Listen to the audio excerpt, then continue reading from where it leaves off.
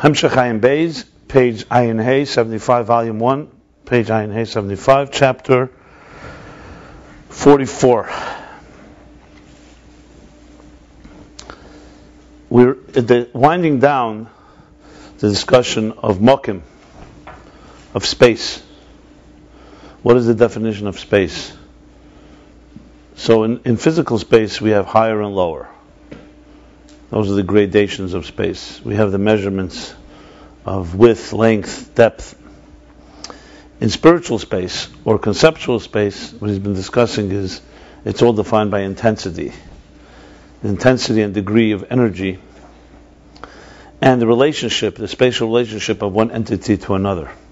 Because the cosmic order is not a horizontal one, meaning they're not all equal levels, different 10 levels or worlds that are in different horizontal spaces. They all vertically also, the hierarchy, are distinguishable. And the three key words that he's using is degree, measure, meaning miyut, v'ribui ha'er, which is the abundance or the lack of thereof of energy.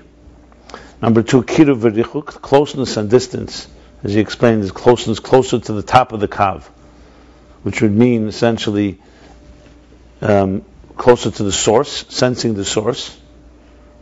And that defines what we call ma'alamata, higher and lower. Just for the record, I've been doing a little research, and where these ideas all originate from. So the discussion began, if you recall, in chapter. Discussion began. Time to close the front door, please. Not completely, so it catches. The discussion began in chapter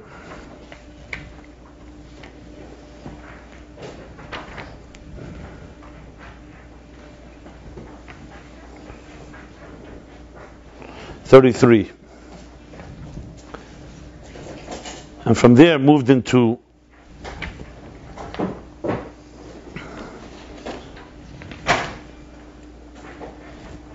a more detailed discussion which began in chapter 36.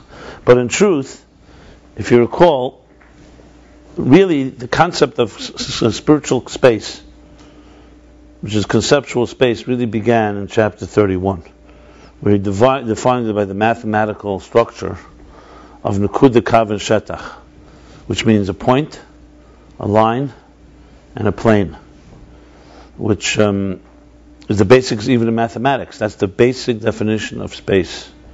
Everything becomes with a point, with a point. In mathematics, a point has no space, does not occupy space, which means there can be infinite points in a line. Then a line is the extension of the point. As they say, a line is the shortest connection between 2 points. Also doesn't occupy space. It does occupy space because it already has length. Length it has. Yeah. It does. Because it has length. It does occupy space. I mean, then the plane also doesn't occupy space. You could say nothing occupies space. A line is measurable. It's an inch or 2 or 5. A point, what are the measurements of a point? And then from the line comes a shetach, which means an area, which is basically many lines. That's all two-dimensional. And then there's the three-dimensional, which he doesn't discuss here. That's how he began discussing the 3 levels of the 10 spheres. The hidden spheres is the Nakuda. There it's all in the point that doesn't have yet space. Kav is the line that comes after the Tzimtzum, which extends and has a higher and lower. And Shetach is when it spreads out and it creates the structure of whatever world or sphere we're talking about.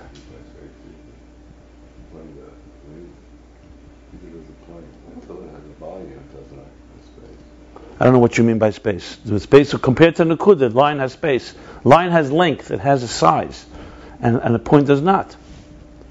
What do you mean by space? I mean, you could say all space doesn't occupy space. Spirituality, what occupies space? It's not correct, it does. There are parameters. There are parameters. It's not correct what you're saying. It does. A line is the first basics of geometry. The first thing they tell you is a point. There are infinite points in a line. Right? Right. Okay. And what? Listen, you're talking semantics. Maybe. Okay. Anyway, so to go, it's a long discussion, but the real details of concept of conceptual space began discussion in chapter 33, and then. What page is 31? What page is 31? Chapter 31. 50. Nun. Volume 1. And then 36, and then 37. Now he's winding down. Now, where does this all originate from? So it's a maimer. It's a maimer from Shabbos Parsha Re'eh Mevarchem HaChedesh El from the Alter Rebbe Tov Kuf Ayin. Okay, which would be the year 1810. Right, 1810. Am I correct? Tov Shenayim would be 1810. Yeah. Now, 2010, 1810.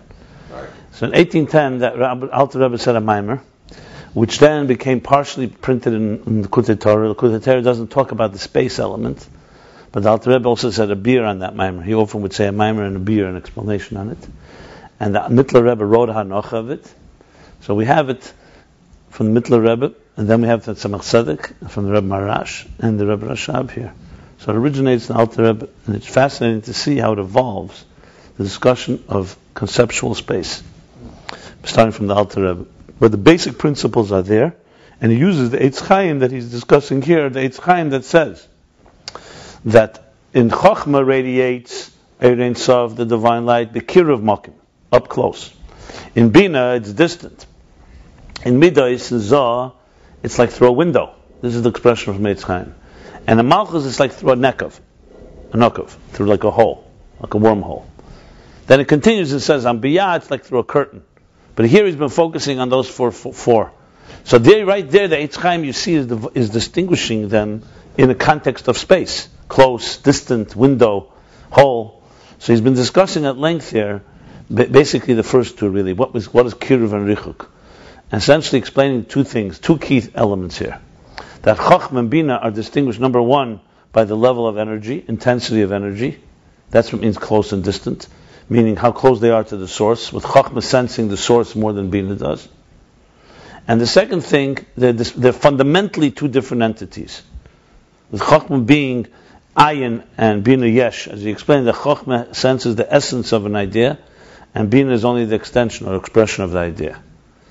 And then he moves on, last chapter, we learned 43, the same thing, Midas, it's even more diminished, because Midas already doesn't have the intensity that the intellect has. He explained different ways it doesn't have it. It doesn't have that same connection. Once you're already excited about something, he says, any excitement is outside of the essence.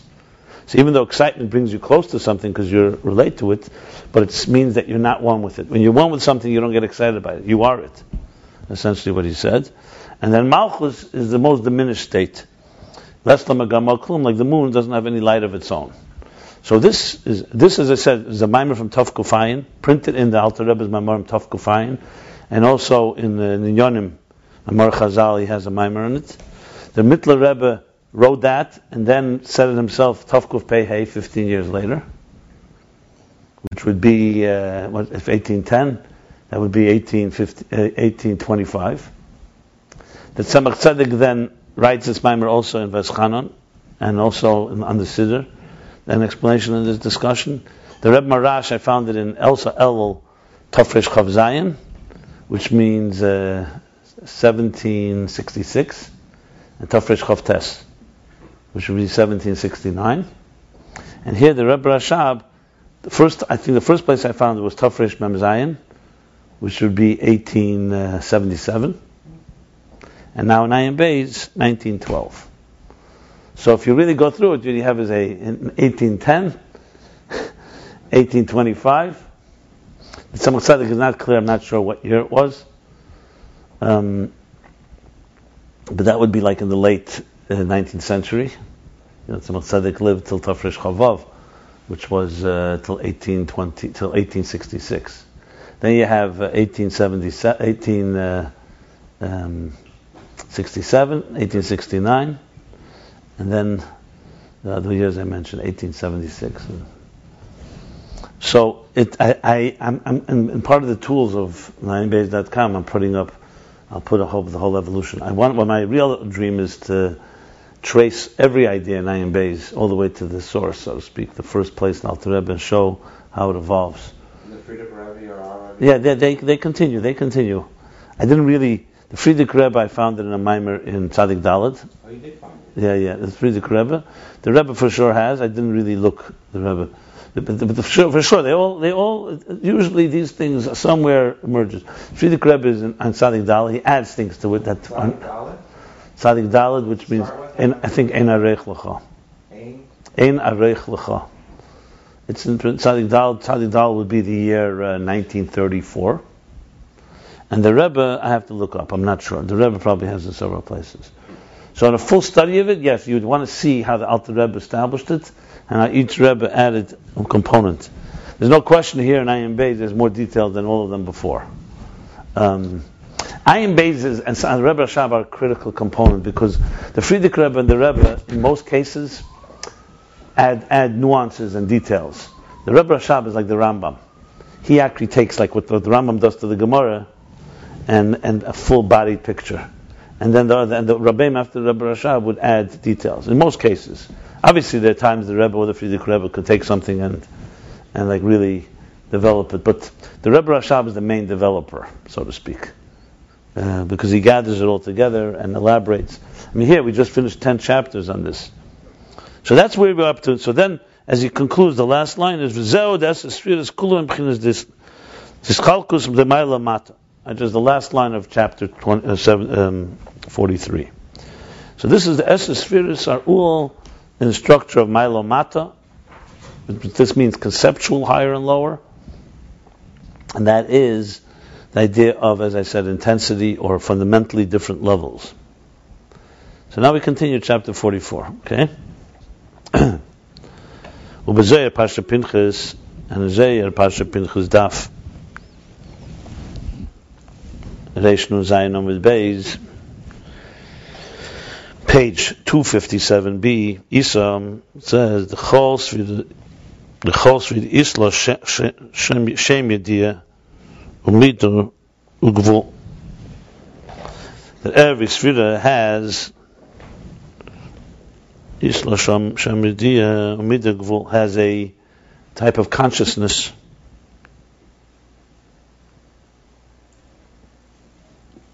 Well, Shem Yediyah could be even a Shem Yediyah could be a knowable, a conscious description. Umida v'gvul. Isla Shem Yediyah. I have to check up with this. Shem Yediyah probably means Shem Yediyah. Shem Yediyah. Isla Shem Yediyah. A known quantity, basically. A identifiable, a distinguishable, identifiable description or name. Umida, and a measurement, ugvul, and a parameter. Tchum, b'tchum, and a boundary. So you see here 4 different expressions of describing how each sphere has parameters. So he's like, as I said, he's tying it all together. And he's explaining, V'yesh lemer, and we can say, what are the difference between these 4 different measurements? We just said it has a description, or say a definable, a identifiable description, or consciousness, a measurement, gvul, a parameter, and utchum, and a boundary. So yeshlem the midah hu hamedida be'etzimuchus umadrigas asfira.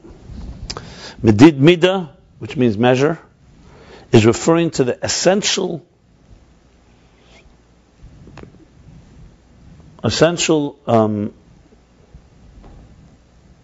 definition of the Muhus Madrega sphere, of the essential level of the sphere.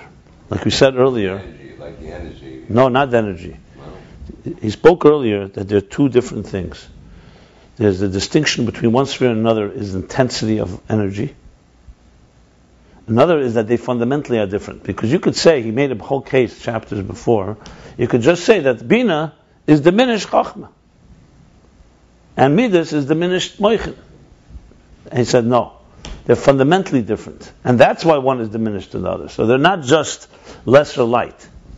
They are fundamentally different entities in their root.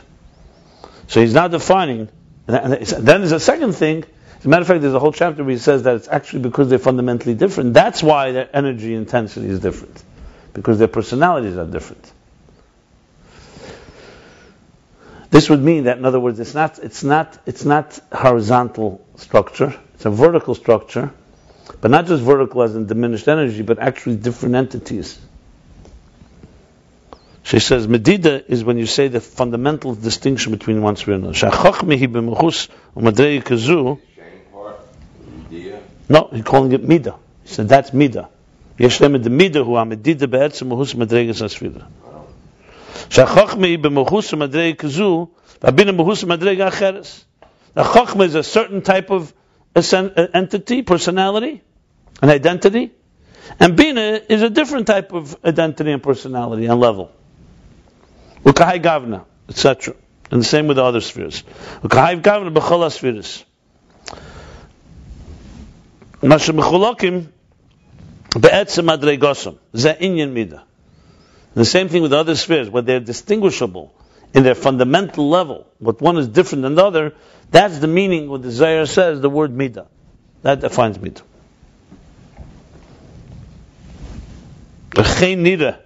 And so it appears, from the Pirush HaRamban ala Sefer Yetzirah. The Ramban has an explanation, a commentary on the Book of Formation, Sefer Yetzirah. Perek Aleph Maimer Hey, or Mishnah Hey. What does it say there in Sefer Yetzirah? Midas and Eser she'en hamsof. That the 10 spheres are measured, midasan. Their measurement is 10, that have no end. The Kosav, the Ramban explains, what does that mean?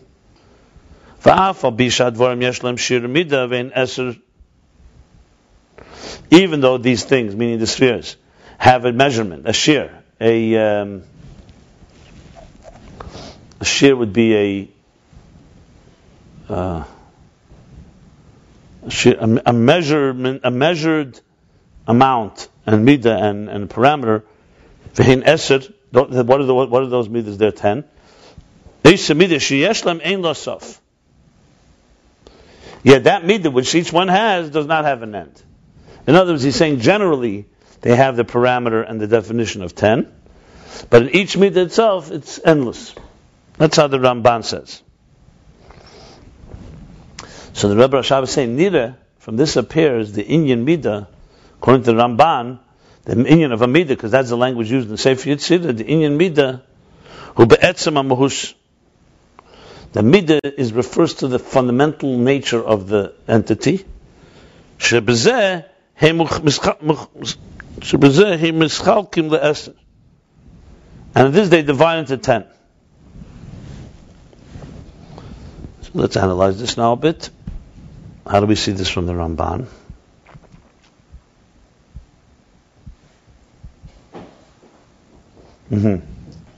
Because you could have a different type of interpretation. You could say midas and eser, that their parameter, their measurement is 10, is simply a number. It's like 10 apples. It doesn't necessarily talk about their personality. It's just a volume matter. And it could have been 11. It could have been 12.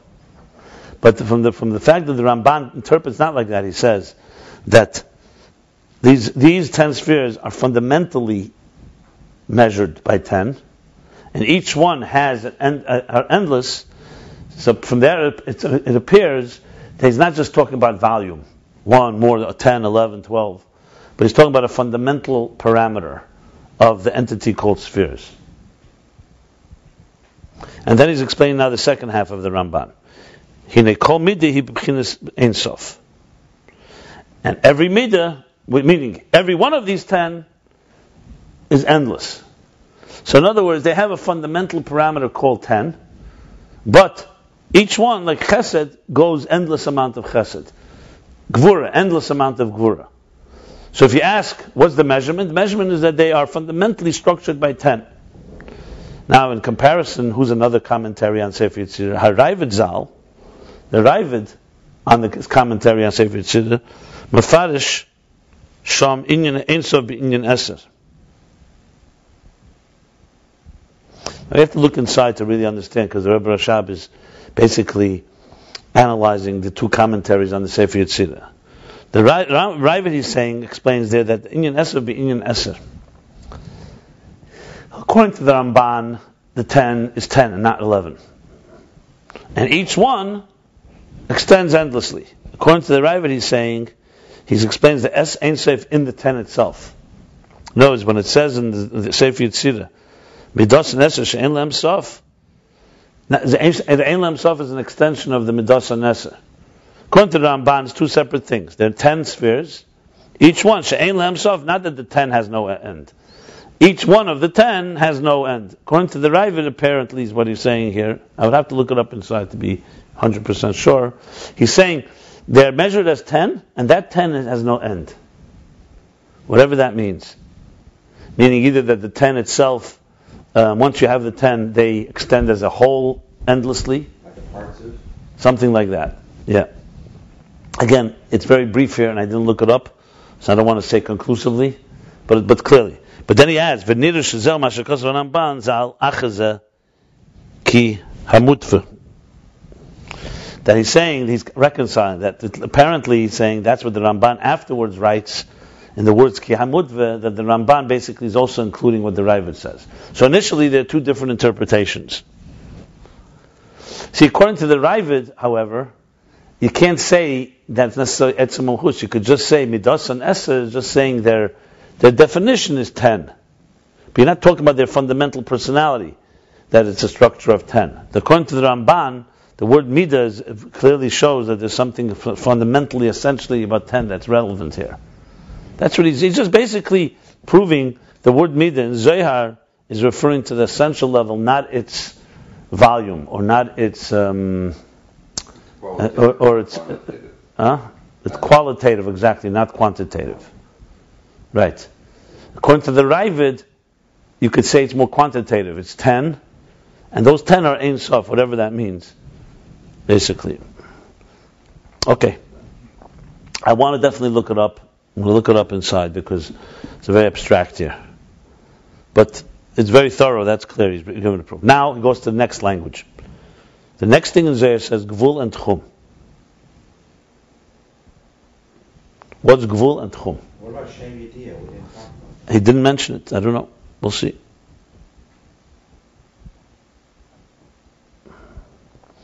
The Inyan Gvul and Tchum, Isa B'Likutei Torah, and what is Gvul and Tchum? Because generally Gvul and Tchum are two words for the same thing.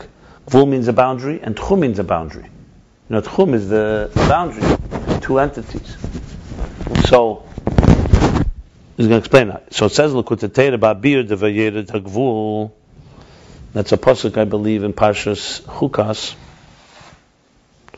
So L'Likutei Torah from the Alter Rebbe explains in the pasuk, in the bir, v'yered ha'gvul, shu inyan echad. That Gvul and Tchum is one thing. But still, you're using two different expressions, so clearly there's some distinction. Many times I mentioned there's the thing called Shem HaNefel. The names that used separately can mean the same thing. When you use together, clearly they distinguish. For example, you have stars in general are called Kochav. Yet there's a star that's called Kochav. You know, so you have a lot of things like that have a general name, and then there's the specific name. So v'yesh leimer, we can say the Gvul or Agbola be'ifan agili in beribu ebemiyut. Gvul defines the definition, Gvul, Hagbola, the limitation in the measure of revelation. If it should be beribui, in abundance, increased energy, ebemiyut, or diminished energy. V'tchum, on the other hand, Tchum hu Hagbola v'hefsik shaydei hakelim. And Tchum adds a definition, a confinement and hefsik and a impediment, not impediment, hefsek would be where it stops. Interruption that comes through the containers. So gvul is from the air. Gvul is referring to the air's fundamental, how much of it is going to reveal, how much is it not going to be revealed. And tchum is already what the containers contribute to the definition and parameter of the entity. Let's read it all and then we'll analyze this. I just want to see, because it's very technical here. He's breaking it down to technical structure of the spheres. Like it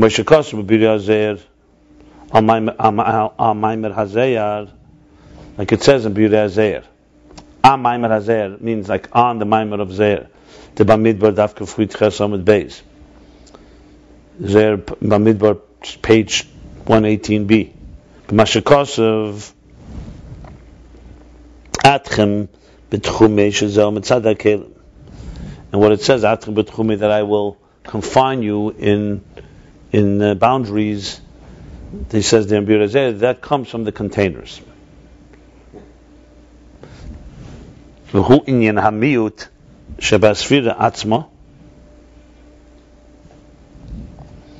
And this is the inyan of the miyut, of the diminishment in the sphere itself. Shemismayit eire b'madrege tachteina sheba. That its energy gets diminished in its lower levels, in order for there to be emanation of the spheres that are below it. This confinement, this limitation, this comes from the containers. So the gavul that we just said is not only a gavul only when it reaches the cave. Oh, it was two different goals. Well, he didn't explain it yet. Let's first read what he says, and then we'll understand it. Being that the containers, just as they confine the energy, that it should become a mitzias davar, that it should become a discernible, a tangible entity.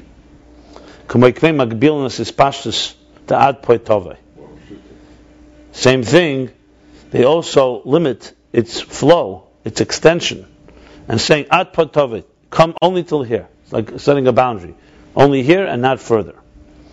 And look at what we discussed later, chapter 288. The klolos hamadid beresis. Okay.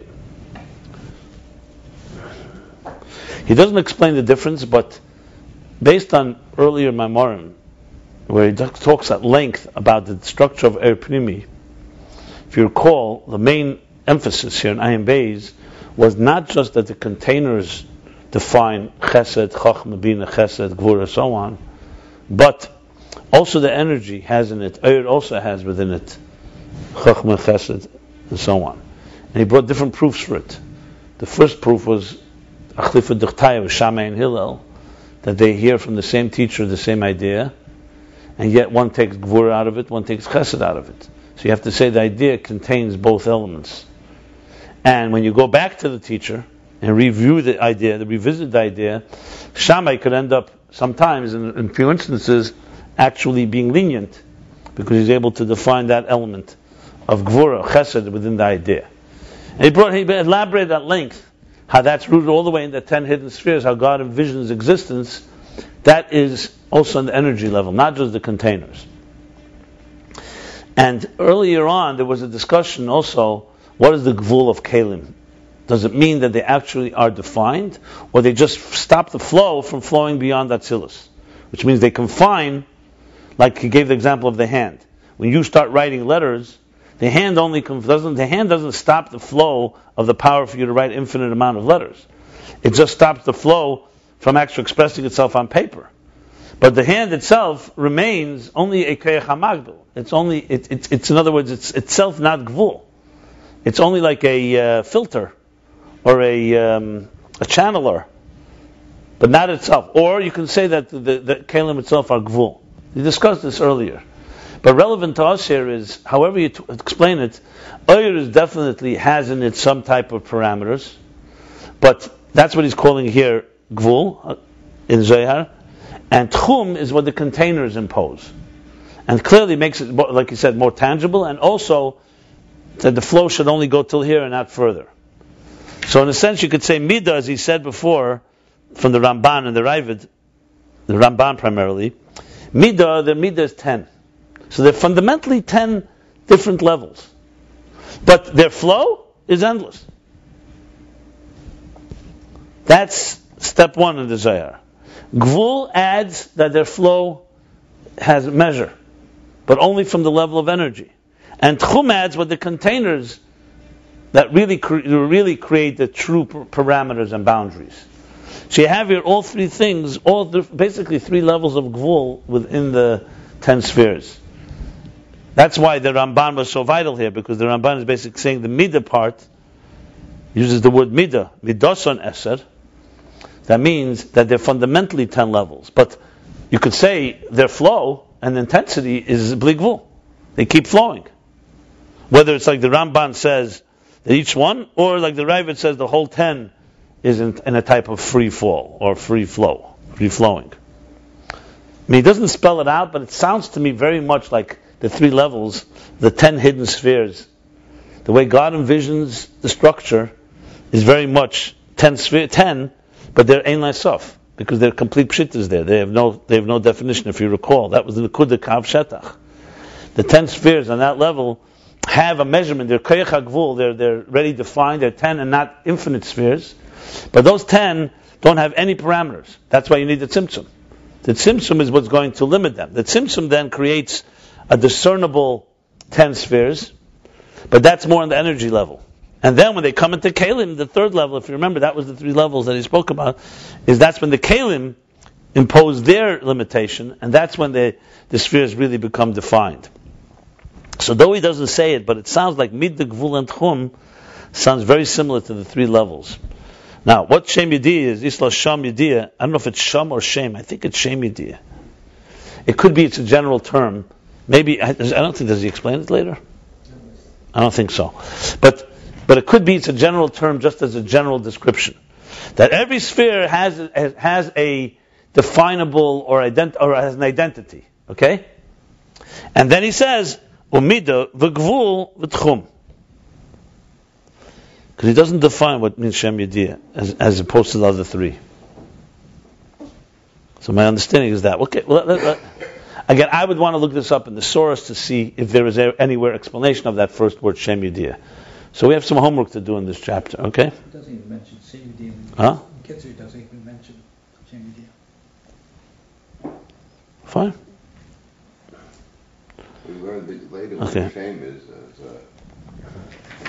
So maybe it's not Shem Yediyah, but it's Sham Yediyah, the knowledge Sham. of these three things. But then it says Umida. Then it would say that. Anyway, I'll look it up. It's fine. Listen, there's nothing wrong with studying something and then analyzing it further. Okay, so Are you suggesting that there's a one-to-one correspondence between Midah, Gvul, and Tchum Yeah. with Nekuda, Kav, and Shetach? it appears so. Again, he doesn't spell it out. I have to see what he says afterwards. But it's very, very awfully similar. Because he said before, Nekuda, Kav, and Shetach, he said there's three levels in the Esser spheres, in the how it evolves. It's the way it's envisioned by God in God's, what he calls Shir Atzmei B'Koyach. Like the artist can draw infinite amount of images, and he chooses to create the world as we know it, which is 10 spheres. But there's a level of spheres Enketz. So that's the first. But there, you can't call it in any way a Gvul. All you can call it is, within the God's mind, he's envisioning the vision of 10 spheres, basically. That he called Nekuda. Then comes the Tzimtzum, and conceals all the other possibilities. So now you have discernible 10 spheres. That sounds very similar to what Gvul is here. 10 Eiris. But they have not yet found their resting place in a structure. Then comes level 3, that Shetach that he calls, when the Eiris come into the Kalim and Atzilus, and now you have Chachma, Bina, now you have a Adama Elyon. You have a structure of a that will later become B'Tselem D'muz that we are created in. It's similar to like the Keiches HaNefesh as they're in the soul, the faculties in the soul, then as they become distinct faculties, and then as the faculties manifest in the containers of the body, the eyes, the ears, and so on. That's, again, it's intuitive what I'm saying because it doesn't actually say it, but it sounds very, very similar. Because the last two for sure, Eris and Kalim. So there's Etzem Mochus. What defines Chachma? Chachma, that's an essence for Sagnuzis already. God already envisioned what He wants Chachma to look like. But as far as intensity of energy, they're Chachma Bina, they're flowing endlessly. They're Eser, but like Ein Seif. Because they're just... Once the Tzimtzum takes over, meaning once the Tzimtzum conceals, then they become Chachma, becomes a definable Chachma. It's still flowing pretty Ein Sof, but it's not, but it's already now no longer the way it is in the source. Whether these three are actually those three, I can't say for sure, but, if not, regardless, it seems that these three are definitely gradations, higher and lower, because the last is Kalim, then is Eris, and before that is the Etzem Mahus. I mean, this can be analyzed at length, but this sounds very similar to what I think it sounds like that. Okay, so now he goes like this. The Klolas Hamadid Spheres, and this general structure, the general measuring, the ruler, the yardstick, in the 10 spheres comes why the Kav Hamadid is through the Kav. Remember, we spoke earlier, the Kav doesn't just carry energy, it measures energy. What do they call when they in cooking? You have a thing that you use something to measure the amount that you actually put into the food. Measuring cup. A measuring cup, right? So Kav Hamida is both a yardstick, it measures, and a measuring cup, and actually is the carrier. It's like the pen, the line, the thread that actually carries. It's like what was I going to use? Is the easel of the artist. Not the easel, the brush. The brush of the artist that both measures. There was a whole discussion about the Kav earlier, if you recall. The Kav has both elements. That one hand it's connected to the and similar to God's, to the Me'in HaMoyer, the energy before the Tzimtzum. But at the same time it's a Kav. Brushstroke of an artist. In a way, yeah, but it's the brush and then the strokes. Yeah. So he says all this comes to a Kav Shemeda Defane Hagiluyim Be'eses Spheres, that measures the way the revelations will enter into the 10 spheres, Ve'esa Behem Mailo Mata, and creates within them the higher and lower, their gradations, their hierarchy. In the level of the intensity and the diminishment of the energy and the revelation. Someone wrote to me that the Higgs boson that they just discovered, someone said to me, maybe it's like the root of it is the Rishimo, because it creates mass. The main thing was they were looking for this final elementary particle, that what gives mass to existence. So someone said to me, it's everywhere, it's invisible. So it's like the Rishimo maybe. I think based on Ayin Beis, it sounds more like the Sheresh HaGvul in the Eris. I'm just throwing that out for this. Because what it does is, remember, Mesavas Ha'er Nasa Keli. The thickness within the energy creates mass. So it's invisible because it's inside the air. You don't see it yet. But on the other hand, without it, Kalim would never emerge. So you can interpret, I have to study a little further, but based on what I've read with the Higgs boson, basically they say it's an invisible particle, but when it interacts with the other particles, it gives them mass. So that sounds awfully similar to what the Kav does.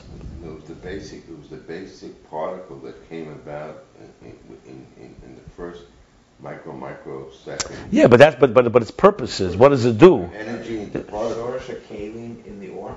That's possible. Or maybe it's the Sharash HaKelim in the Rishimo. I think it sounds a little more like in the air. That's what it looks to me. I'm talking about the root of it. Remember, that's a physical particle at the end of the day. It came right in the beginning of the Big Bang, but what its purpose is, how they predict it? They predicted it because in the classic model, remember it's all theory. Based on the standard model of the atom, one thing lacking was what gives it mass. Why doesn't it just all fall apart? What's the glue? There's no particle that creates the glue. It's like taking a bunch of pieces and putting them together. Why should they stay together? So Higgs predicted that there is some type of particle that's like the keeping them together. Now, to find that particle, they all assume you have to go back to the earliest stages. That's why you needed to have this collider to so-called simulate what happened in the early stages of this emergence. They called it. There was a book called The God Particle, which all the obviously non-believers are very disturbed at that. As a matter of fact, I just read an article called The Godless Particle. Right? You said that in Newsweek. That's actually the opposite. This is all proving that they don't need a God. That's their whole point. Look, the debate will always rage. From my point of view, you don't want a God, you're going to not have one. But if you want a God in the picture, it all makes more sense with a God. Because obviously, of course, God, we all agree, the biggest believer, that God created the universe with a system. So the fact that you find more particles doesn't mean there's no God. It just means God wanted it to be with Haseichel. This would always bother me about the scientific conclusions. Even if Darwin was right about natural selection and other stuff, that gives an excuse to someone who doesn't want to have God that he can explain it another way. But it doesn't mean that God could not created it that way. What's wrong with God putting, like this type of atheism? Darwin held back his theory for 20 years because he was afraid of that. I think it's a very Christian view. It's not a Jewish view. What's the problem to say that animals evolve over time? Why is that a problem? Where does it say in the Torah otherwise? It said God created creatures.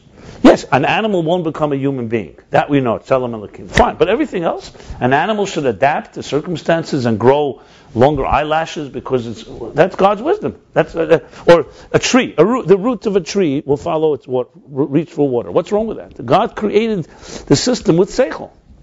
So for me, science has always been proof, even more proof of the intelligence behind it. I understand that, you see, because the religion they grew up with was a very supernatural and very superstitious religion. A hurricane means God got angry, created a hurricane. Now that we have a natural explanation, you don't need God anymore. Our point would be, no, the natural explanation is the way God creates a hurricane. He does it through natural means. He doesn't just send a hurricane from heaven. He creates weather patterns that build up, and then there's pressures and so on. The Rebbe said this about, I remember the Sikha, it was a Pegisha Sikha, it was 75. Shlach. Very interesting. Then in both Shlach and Vayeshev Miketz, Chanukah time, would be 2 Shabbosim a year where the Rebbe would speak scientific matters because there was a Pegisha. Students would come. So that year the Rebbe talked about two things. He talked about computers in 75, Shlach. It's in, where is this? It's in Hanocha, in Sichos Kodesh. Yeah. And he talked about Liquid Levana, the lunar eclipse. There was a lunar eclipse then. That's printed in Chelik Tezvav. The Rebbe has the famous question. It says in the Gemara, lunar eclipse is a bad sign for Jews. Solar eclipse is a bad sign for the non-Jews. The Rebbe said, today we know it's all predictable. It's not like suddenly a bad sign and God sends a lunar eclipse. A lunar eclipse can be predicted to the end of time. Right. And the Rebbe brings all the different explanations, and the Rebbe's answer was very simple. It doesn't say lunar eclipse is bad. It says God built into the system predisposition, just like Chodesh Av is a Saturn month and you don't do certain things. It's not a predestined bad month that you have to, bad things are going to happen, God forbid. The Rebbe said it's a predisposition. So God placed into the world predispositional times that when there's a lunar eclipse, it's a time to do tshuva and stuff like that. And not a lunar eclipse only appears when things are going bad. So that's the Rebbe's basic explanation. But you said he also spoke about evolution there? No, computers. No. What about evolution? The Rebbe speak in letters. I don't remember speaking in I mean, the Rebbe once said at Tisha B'Av, he once said that Tisha B'Av he had an opportunity to speak to his teacher about things that were not Torah, because you don't learn Torah. Right. He says his teacher would learn Torah secretly. But when he was with the students, there was an opportunity. So the Rebbe said that he once brought up to his teacher and says that he read that scientists are saying that we come from apes. The Rebbe said this in the Farbrengen.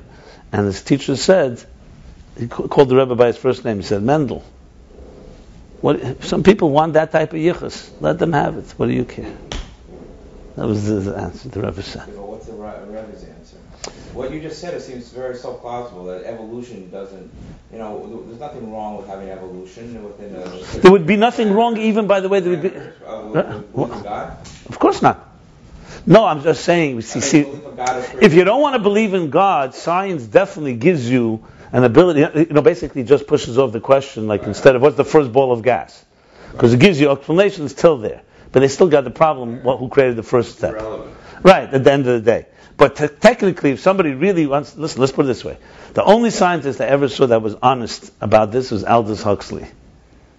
He writes a fascinating thing. He says, "I am invested in no God because I don't want responsibility, and therefore I will find every scientific reason to prove there's no God, that not to have a God."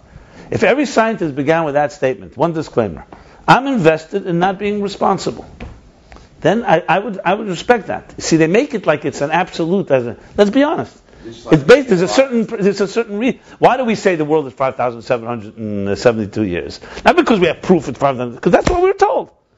And if you bring other proof, we say it's not absolute proof. If the Torah said the world was 5 billion years old, it wouldn't change anything. The same God created, He made it for. What do I care? We weren't around then anyway. I'm saying people misunderstand. It's not like you have to. We talked about this. You don't have to prove. You want to say that the theories of carbon dating or fossils or whatever. No, when Adam and Chava were in the Gan Eden, they saw stars in the sky. Right there, the debate began.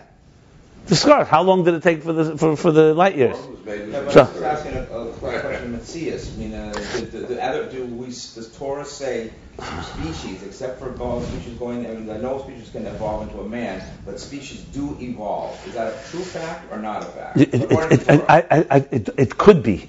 I don't say that it has to. In other words, there's nothing in Torah that contradicts the possible. Sages. I haven't done thorough research. I know for sure that it's not a problem. But for sure not a problem, because I have to look in the Gemara. But there's no question. First of all, I'm trying to think for a moment. Like to explain why camels have humps, because they have more water, they carry water in the desert. Right. That's the way God created them. That they're desert creatures and they will have more humps, which means, what's wrong with saying if they hang around more in a desert, they may develop better humps? Why is that a problem? I mean, why is it a problem that a species should adjust to just like it's a problem theoretically. I know I've never seen it stated. I've never seen it stated specifically. How's Rebbe didn't write about it? Just like you can't disprove. The Rebbe just doesn't want. No, the Rebbe's main. There's no proof or disproof of God in natural phenomena. I'm not saying about proof or disproof. I'm just asking an actual fact. Do we say that the Torah says that yes, species do evolve into different species? It does. It doesn't say anywhere. I don't recall reading something like that, but I wouldn't be surprised if someone found a Gemara or Maimar Chazal where you do. And in the Rebbe's writings, which are I don't remember the Rebbe's writings. No. Don't you think that's interesting to see that the Rebbe never actually directly answered that question? Yeah, the whole thing in Hebrew says Simon just said. Lots of things in it. Yeah, but not this. It doesn't say that. No, because the Rebbe wouldn't. The Rebbe's not into trying to prove evolution. Not trying to. He's just doesn't want it to be a country. Show why it's not inconsistent. Right. That's what you're saying. That's all. I mean, there's no logical proof for the existence of God, despite what your teacher says, and there's no logical proof against the existence of God. It's a whole different. Karl Popper said it very well. He said scientific theory means you have to be able to disprove it. Saying God exists is not a scientific theory because you can't disprove it. Or prove it. Okay, but close. So let's go on. Let's go on here. Let me. I don't know how we got into this. Well, maybe by him, he feels he's convinced. So that's that. Okay, so he's saying now the Kav. Who's defining the structure? This is remember, this is winding down. He's finishing the conclusion of the whole structure of existence. So it's very fundamental chapters here. So Kol Samadida, he says, is defined by the Kav. It creates, number one, the measurement. Remember we said qualitative measurement, or even quantitative, of measure of degree of energy. Remember we said that Ma'alamat is also defined by their fundamental qualitative level. The Chochmah should be so and so, and Bina so and so. Hakol hu min hakav. Everything is from the Kav. He just said that. So both the measurement of how much energy will go into each level and the fundamental difference between one another is all from the Kav. Liye is because Sha'akav b'shoshi yesh b'chinas esesfiris. Shein esesfiris agnuzis. See, we're going back to that. Because the Kav, in its root, has 10 spheres. And these are the 10 hidden spheres. So it's not pshat that the kav, like the other interpretation, the other opinion in the kav, that the kav is air, and energy does not have spheres in it. They're pshutim, they're seamless. And when do they get shape? When they enter the containers. Like colorless fluid, liquid, in tinted glasses. That's not the pshat. The kav itself has in it 10 spheres. And therefore it can measure the amount of energy of these 10, and also distinguish their fundamental levels, because it's rooted as the spheres, which is the 10. It's rooted in, because it has within it in its root 10 spheres. What these are called, the 10 hidden spheres. As you spoke much earlier at length. What does the cup add that it says that makes the etzim? I mean, part of the etzim comes to the essence here. So what does the cup add that you can say that it makes the etzim? Kav is the implements it. The kav is the one that it says. It says, "Hakol hu min hakav." Or the cup just makes I'm not sure what you're saying. The cup doesn't make it. Without a kav, there's no existence. Let's put it this way. There's no, listen, God, the artist envisions 10 spheres. A tzimtzum conceals all the other options. The kav is the carrier of everything here. Nothing happens after the tzimtzum without the kav. The whole structure of existence, both its gradations in energy, more energy, less energy, and the distinction between Chachma and Bina, all is carried through the kav. See, God wanted to make existence, but He wanted to make existence in such a way that we can conceptualize it and crawl back up to God. That's the reason He made a kav, so we can. No, but the same question you could ask about the energy, more energy, and less energy. In God's mind, He already envisioned that too. Right. But nothing is implemented. The kav is the carrier of this whole. It's like the agent, the transporter. But it's more than transporter. The kav itself has in it 10 spheres. It's not just a carrier like blind. It has within it 10 spheres, and it's like it's a paintbrush that has within it all the images that's going to come into the canvas. That's the distinction. In a paintbrush of an artist, it wouldn't have. This paintbrush has personality, basically. It's just the implementer. It's not just the implementer. I just told you, it's the same thing. Why are you asking it about the fundamental levels and not about the measure of more or less? Why there don't you have that question? That doesn't bother you. Why? Because you have a Mailin cup and Matin cup. But the same thing. But also there's the fundamental levels. How do they become? Who's determined this mile and What mata? bothers me is that. What is that adding? I mean, all of a sudden the mile and mata. Now he said a good point. Obviously, if the artist God could have created the whole universe without a kav, without a tzimtzum. He envisions a world, and then a world pops into being out of nowhere. No medium. No, right. So then you don't have a seder shtalshus. You have God envisioning something, wanting it, and that's it. But then you really don't have structure that we call structure. That's God can do anything. He can make structure, He can make no structure. There's some value in the structure. Firstly, we may never understand fully with the value, why it was important for God to have it, but it doesn't matter. Clearly it's important. Maybe that's tachtonim, whatever it is.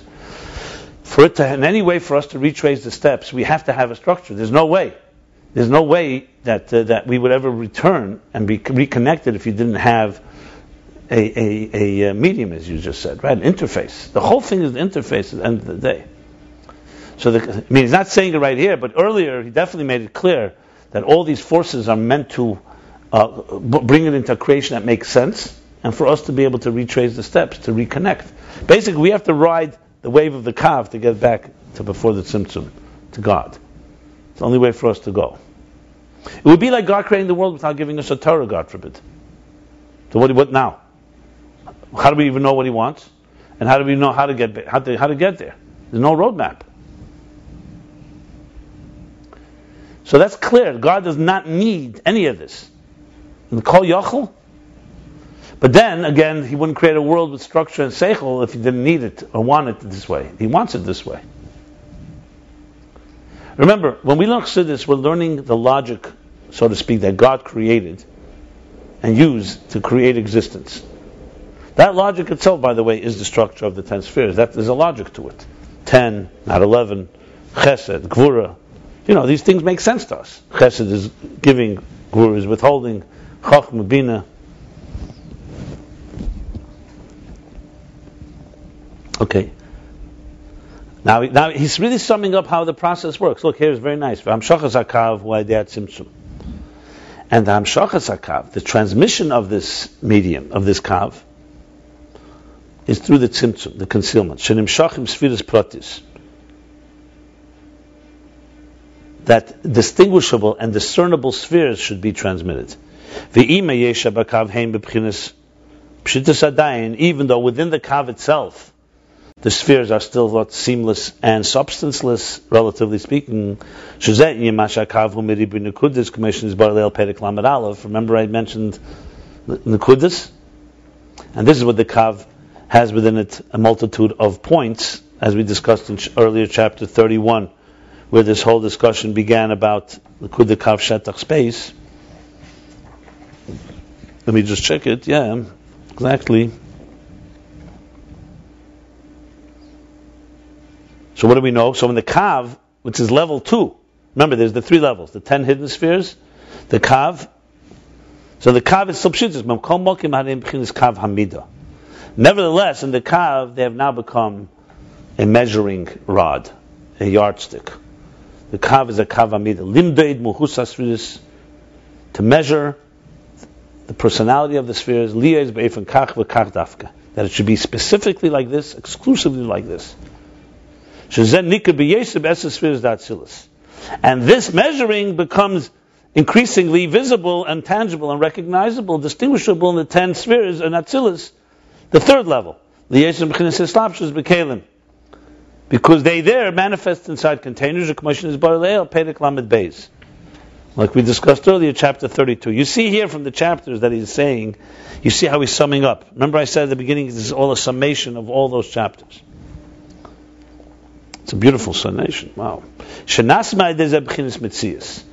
By manifesting in containers, these energies become a mitzias. They become now a concrete reality. Because they became a mitzias, they're not just amorphous, nebulous. That's why they're also now they become a distinguishable level, a distinct entity. In defining them as hierarchy, higher, lower, shebehem, b'mehusim, I'm sorry, b'mechinis ma'alamata shebehem, and they're higher and lower, which means b'mehusim madregosam, in their essence and in their level. Okay, 1 second. Let me just finish, and then you'll ask. Let me just finish the paragraph. Yesh leimer shezel mashikosu be'etz chayim, and we can say this is what it says in Eitz Chaim.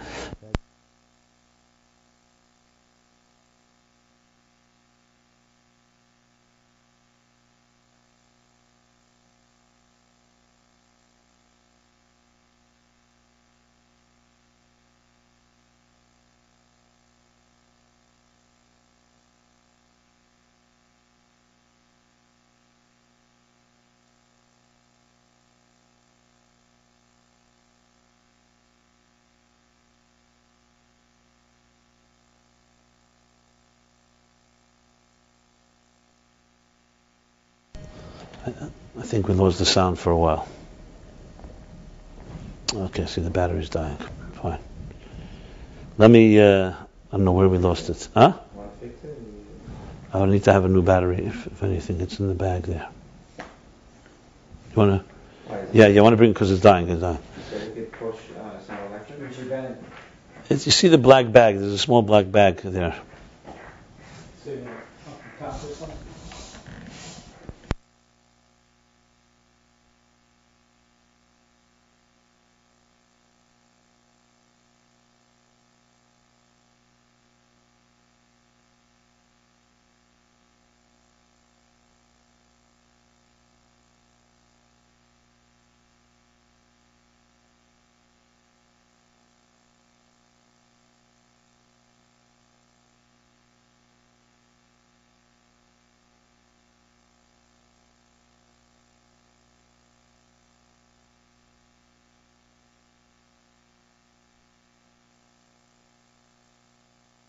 Okay, so just because I'm not sure where we got stuck here, so basically I'll just say like this: Liyash HaKav. He's essentially saying here that who defines now, after this piece in the Zohar that he brought, who defines the structure? Who's the carrier of the structure? He says the Kav. both in the revelation of higher and of more or less energy, and also in the fundamental structure of Chachma Bina in each of the spheres. And then he says, the transmission of the kav comes through the tzimtzum, the concealment. Because remember, the three levels were the Esser sphere, Sagnuzis, the 10 hidden spheres. It's all included in the vision of the cosmic artist, cosmic architect. Then the kav, but the kav then carries that, but the kav has to come after the tzimtzum, because the tzimtzum conceals the intensity, or the blik vul, so to speak, how it is all up in the source. So he says, that it transmits specific spheres, distinct spheres. And now he's going to speak the third level. Even though within the kav there's still seamless, substanceless, and that's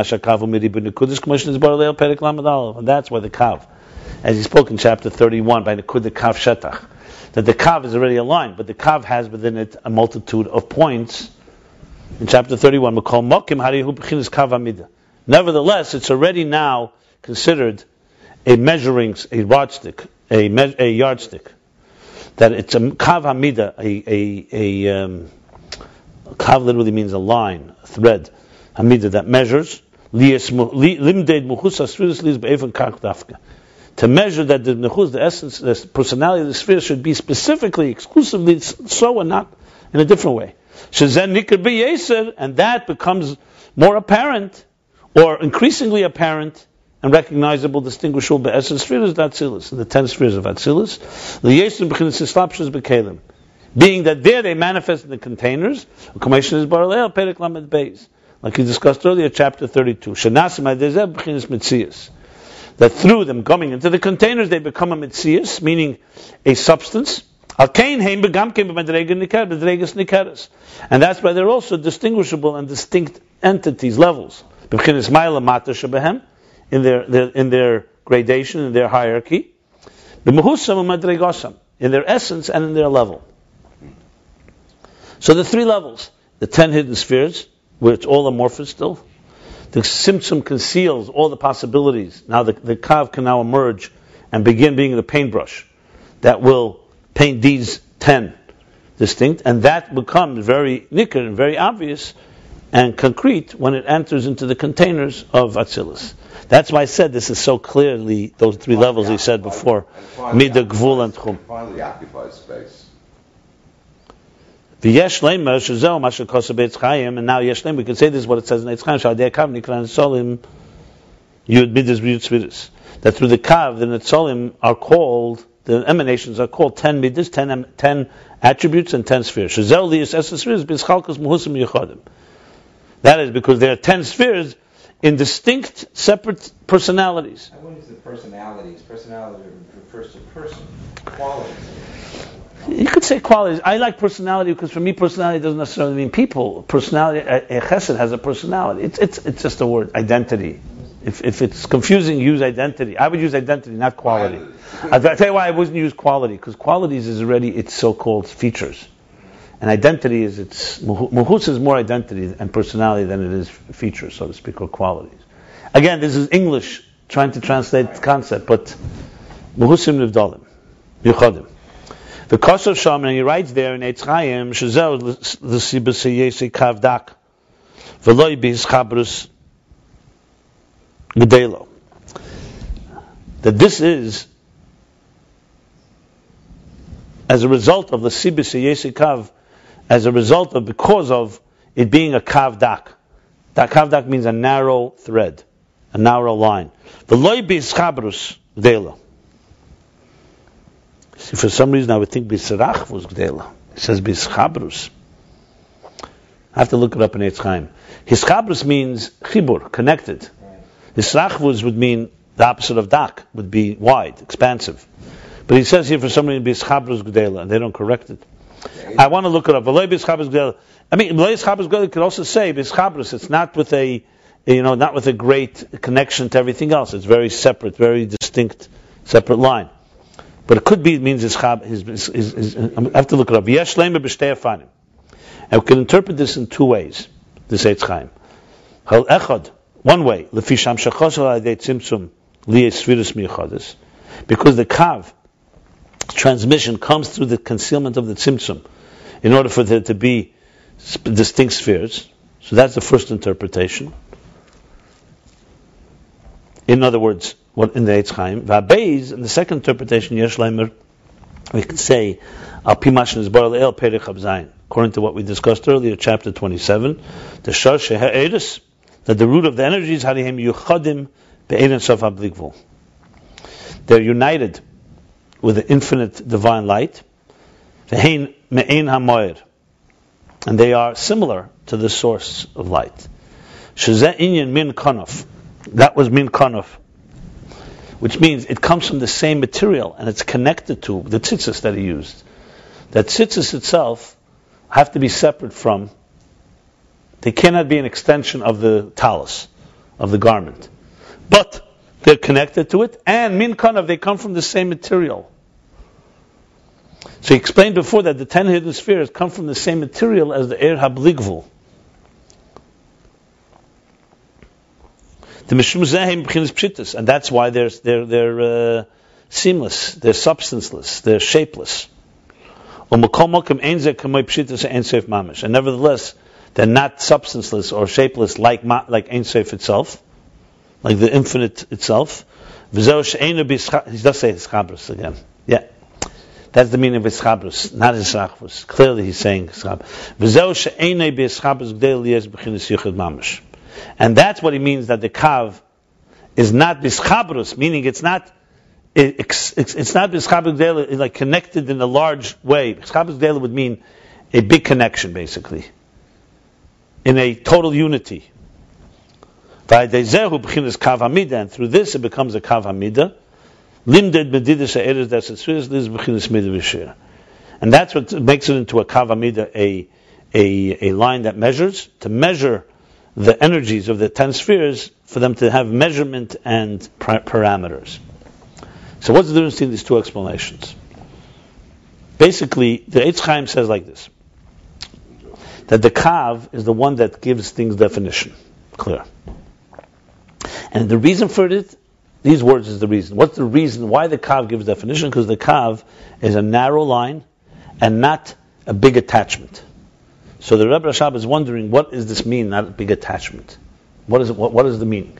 So the simple meaning is the first interpretation. The Tzimtzum does something to the Kav. So the Kav is now a narrow Kav, and no longer has this whole connection to the energy before the Tzimtzum. It's not as intense, and therefore it creates parameters. A second explanation, which apparently is a higher explanation, and a deeper one, is no. And we're not just talking about the Kav is dak, we're talking about the Kav has something, because the 10 spheres, which is the root of the Kav, before the Tzimtzum, they are totally united with the Bligvul. And if that would be the case, there could not be the measurement, the definition and parameters of the 10 spheres. So what he means, he's talking about the shift. Also happens to the Tzimtzum, happens to be. But he's talking about Leibes Chabes Daily. He's talking about not the Kav's connection to before the Tzimtzum. He's talking about the 10 hidden spheres that are there before the Tzimtzum. The root of the Kav's connection to its source and all the infinite possibilities. That's the second interpretation. It basically comes down to this: are we talking about a narrow Kav, or the Kav as it's connected to what, or the energy as it's connected before the Tzimtzum, or we're talking about the root of the Kav and its connection before the Tzimtzum, or how it comes into the Kav, where you have the 10 distinct entities. You follow what I just said? Basically, the Chiddush in Ayin Beis is, or the emphasis is, he wants to show that the 10 spheres are all the way up into the root. The problem is, in the root, they cannot become distinct entities, but they're there.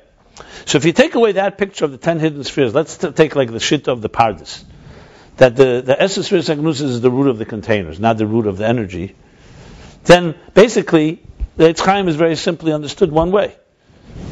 There's infinite energy, period, a Tzimtzum, and now a Kav comes and measures. But once you say the Kav has a root in 10 spheres in the higher place, so he's saying the Eitz Chaim is hinting to that too. Because the way the 10 spheres are before the Tzimtzum, which the first interpretation you wouldn't need to say that, they're all connected. That's with Bischabrus Gedela with all, like the Min Kanaf, like the Tzitzis. They're of the same material as the Er HaBligvul. So when you're talking now, what is the Tzimtzum doing now? The Tzimtzum is also doing something else, not just revealing a thin kav. It's concealing that connection to those infinite spheres and just allowing 10 spheres to emerge through the kav. It's not a contradiction, these two interpretations. This one is simpler, so to speak, and one goes into the root itself. Is the kav an or also a container? No, the kav is not a container. The kav, the thickness within the or, the energy will create. The Rishima, he's made it very clear. The gvul in the kav is not the kreich ha-gvul that creates containers. They're completely separate things. The point here in the whole, these chapters upon chapters, is that even energy has in it some particles. Not a total wave. Okay, it's not Pashat. Sometimes you call it Pashat, sometimes it's not. In this case, no. Well, here, no, this whole Hemshech, it's not. Yeah. He wants to make that clear. Yeah. Basically, he's using the Eitz Chaim to reinforce the position in this Ayin Beis. You see it again and again. He keeps insisting that the Esser spheres go all the way up to the source before the Tzimtzum. Because you could say that Esser spheres happen only after the Tzimtzum. Some you could say it only in the containers. Like I said, you could say the energy is like a colorless liquid in tinted glasses. That's not what he wants to say. It absolutely has color. Think of it like the prism. The white light has the colors, but you don't see it until it's in the containers. So you're basically saying here like that. So that's what the Kav does. So the Kav does it either, the first interpretation,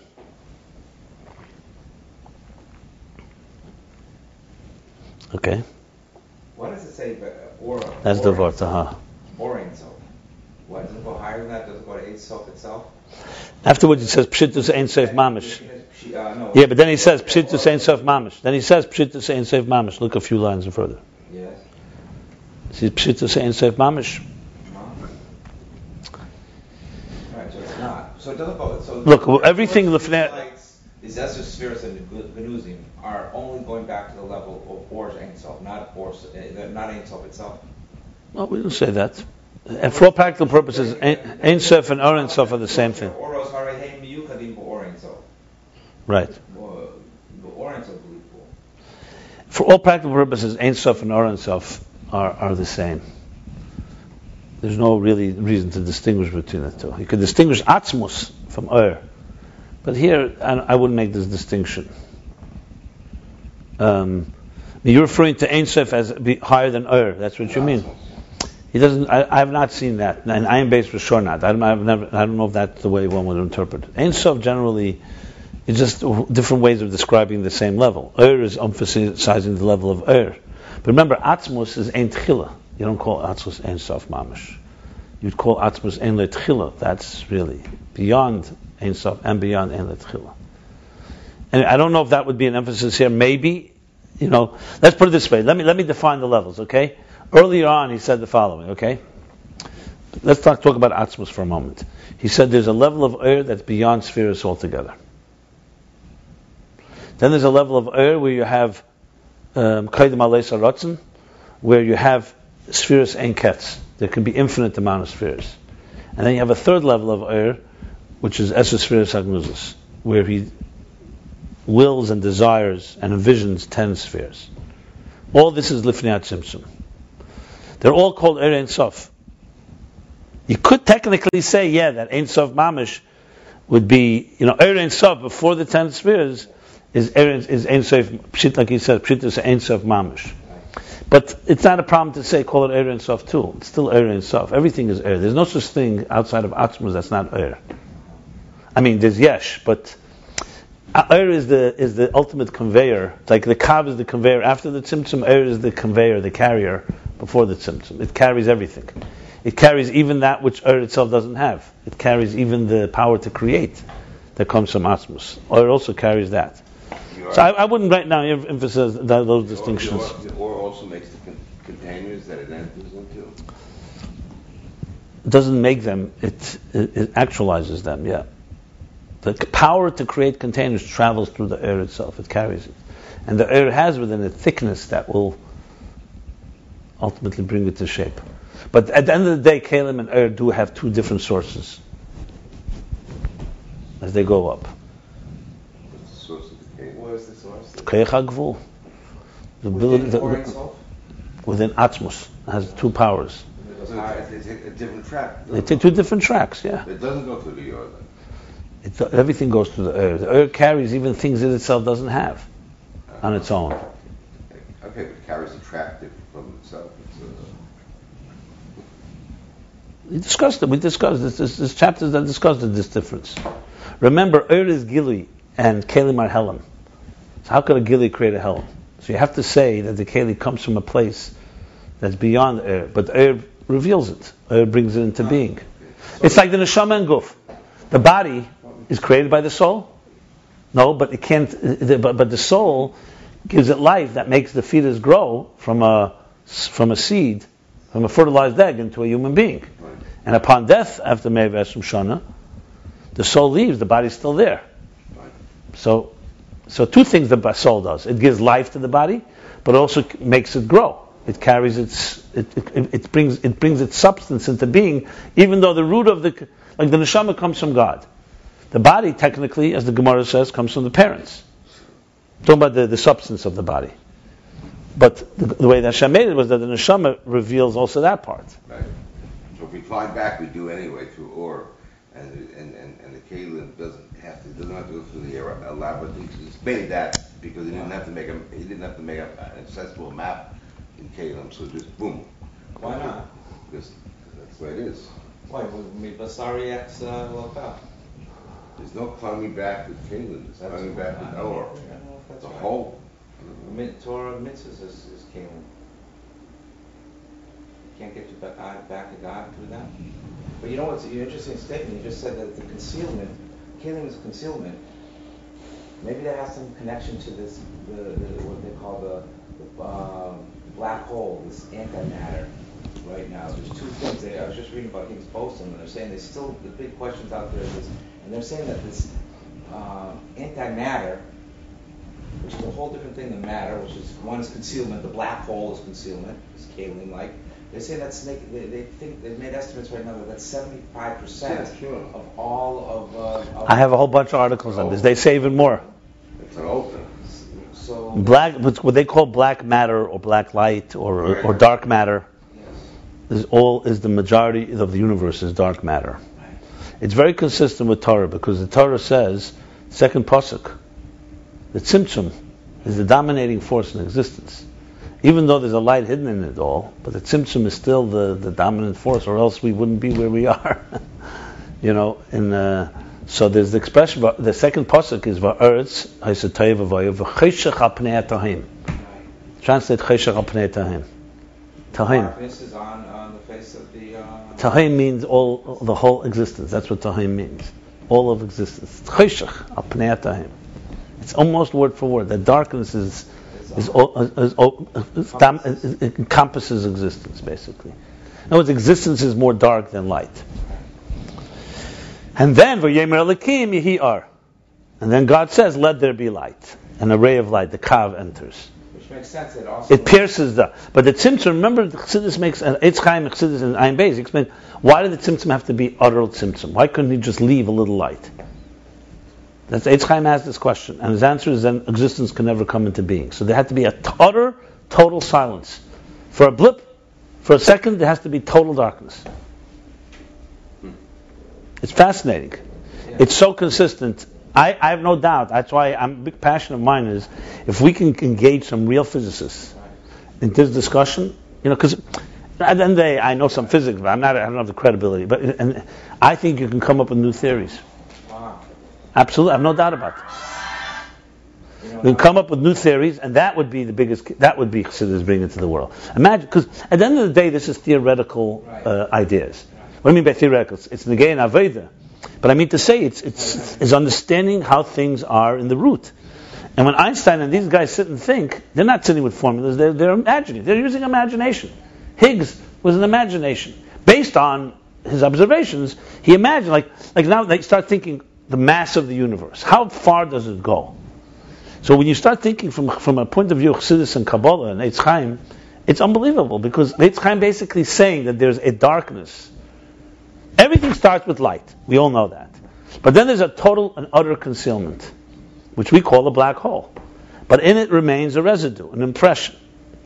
And then comes a kav. I mean, these are just, the implications of such a model can be unbelievable if applied to science. I have no doubt about it. Because there's so many commonalities, so many similarities. So all you need is one physicist to say, I learned Ayin Beis, and it gave me an idea, and this idea is then proven. What would that mean for Yifutz Manasech Chutza? Tell me. Just one thing like that. Once. Then we'll start looking at Ayin Beis for more secrets, of existence. Are you prepared to start teaching a class of physicists if I put together? I would. Wonderful. I would love to, but they have to be interested. Wonderful. But why would they want to do it? Why? No, they're looking for inspiration all the time. Okay. If you I'd definitely be open to teaching. I definitely. No, they don't even need Frum. You don't need Frum, nothing. Frum is Better that it's not Frum, actually. right. I go back to the thing. There's a certain immature attitude. We find that there's a source in Ayin Beis. Who cares if he's not Frum? Is even better. You think an open-minded guy sees an idea. He doesn't have to. So, what does Frum mean anyway? Frum is not as good because what is going to happen is It'll be dismissed. It'll be dismissed as a. I found it out as some mathematical equation, and he's now attributed to Ayin Beis the credibility to religion. Right. It's going to be dismissed. Exactly. I am positive. Not only that, it would add both ways. It would add to Chassidus and it would add to science. That's the beauty of it. Because I would love to hear a physicist explain some of these ideas. They probably would help us understand the Chassidus of it. Like even this whole thing of wave and particle, light have, yesterday I actually met a guy, he was at my table, he reminded me, he's Israeli. He's now getting a doctorate in mathematics, Hebrew University. So I was talking to him, he's very familiar with these ideas. So I said to him, so he gave me a very interesting explanation of wave I never heard before. The difference between a wave and a particle. It was very fascinating. The interesting thing with a wave is that a wave is invisible and a particle is not. Like a screen cannot block a wave.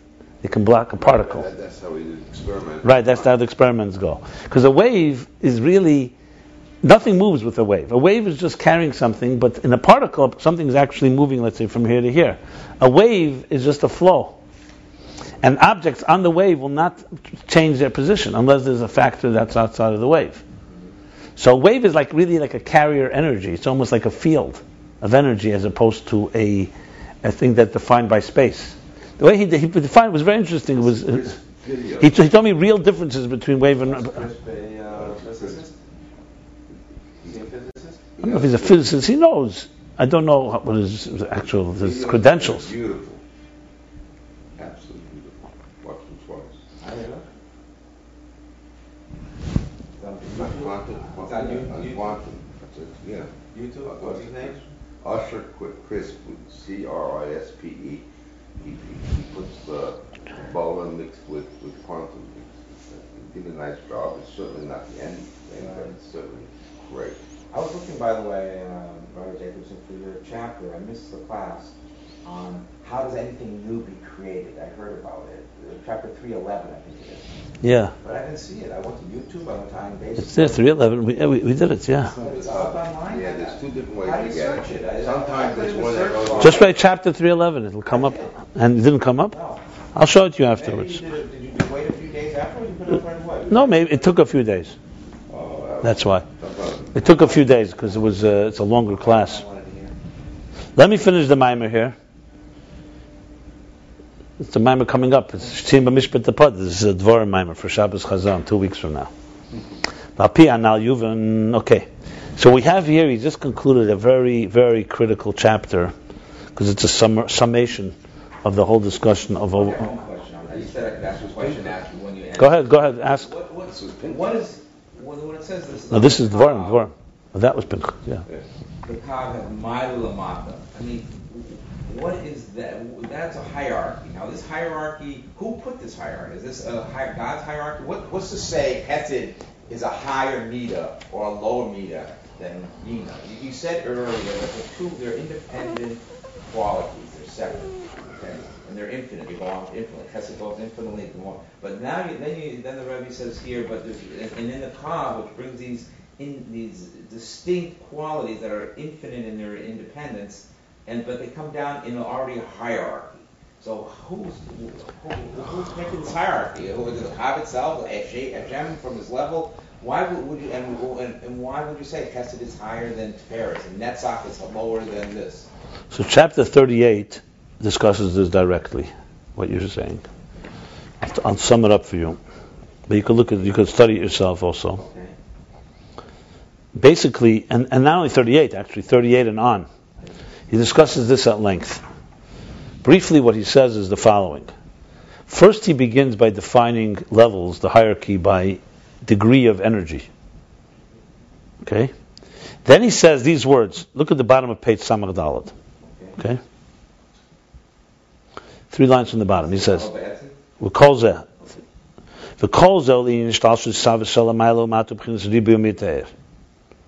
everything here till now we talked was about Ishtalshlus, the evolution, in other words, the grade of the levels in Ribuyim and in intensity and diminishment, the degree of energy.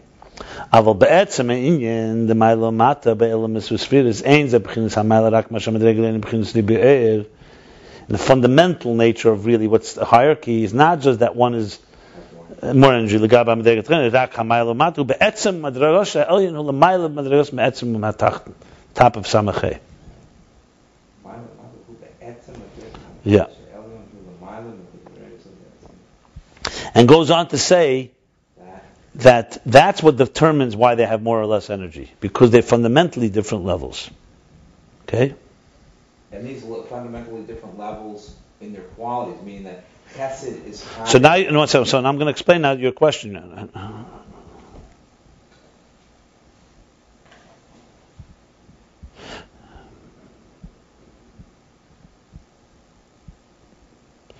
Basically, the answer to it is that God, that's exactly the God's plan. There's no outside force but God that determines the essential difference between Chesed and Gvura. And which is higher and lower. And that will determine why it's higher and lower. No, that's just like he speaks. Intelligence is higher than emotions. And he explains many reasons why. One of the primary reasons is because intelligence does not think about what's in it for me. It thinks about the objective idea. That quality of intelligence over emotions is the way God envisioned it to be. Because intelligence is, so to speak, closer to the divine, that's why we'll have more energy, and Midas will have less energy. So basically, what will determine something to be higher on the Kav or lower on the Kav is defined by its personality, the way identity, the way God wanted it to be. So really what you're really saying is that the structure of existence is rooted all the way, that's exactly what he's trying to point in Ayin Beis, all the way into the Godhead, so to speak, into the envisioning of the artist himself. So Chesed and Gvura is not an incidental thing that happened after the Tzimtzum or the Kalim or, in this world. Identity and diversity goes all the way into Atzmus itself. That's really the end, bottom line. So your question is an excellent question. It's exactly what he wants to say here. Where in other Maimorim, you could explain otherwise. In other Kabbalim, you could say the distinction of entities is more of we call it circumstantial or incidental.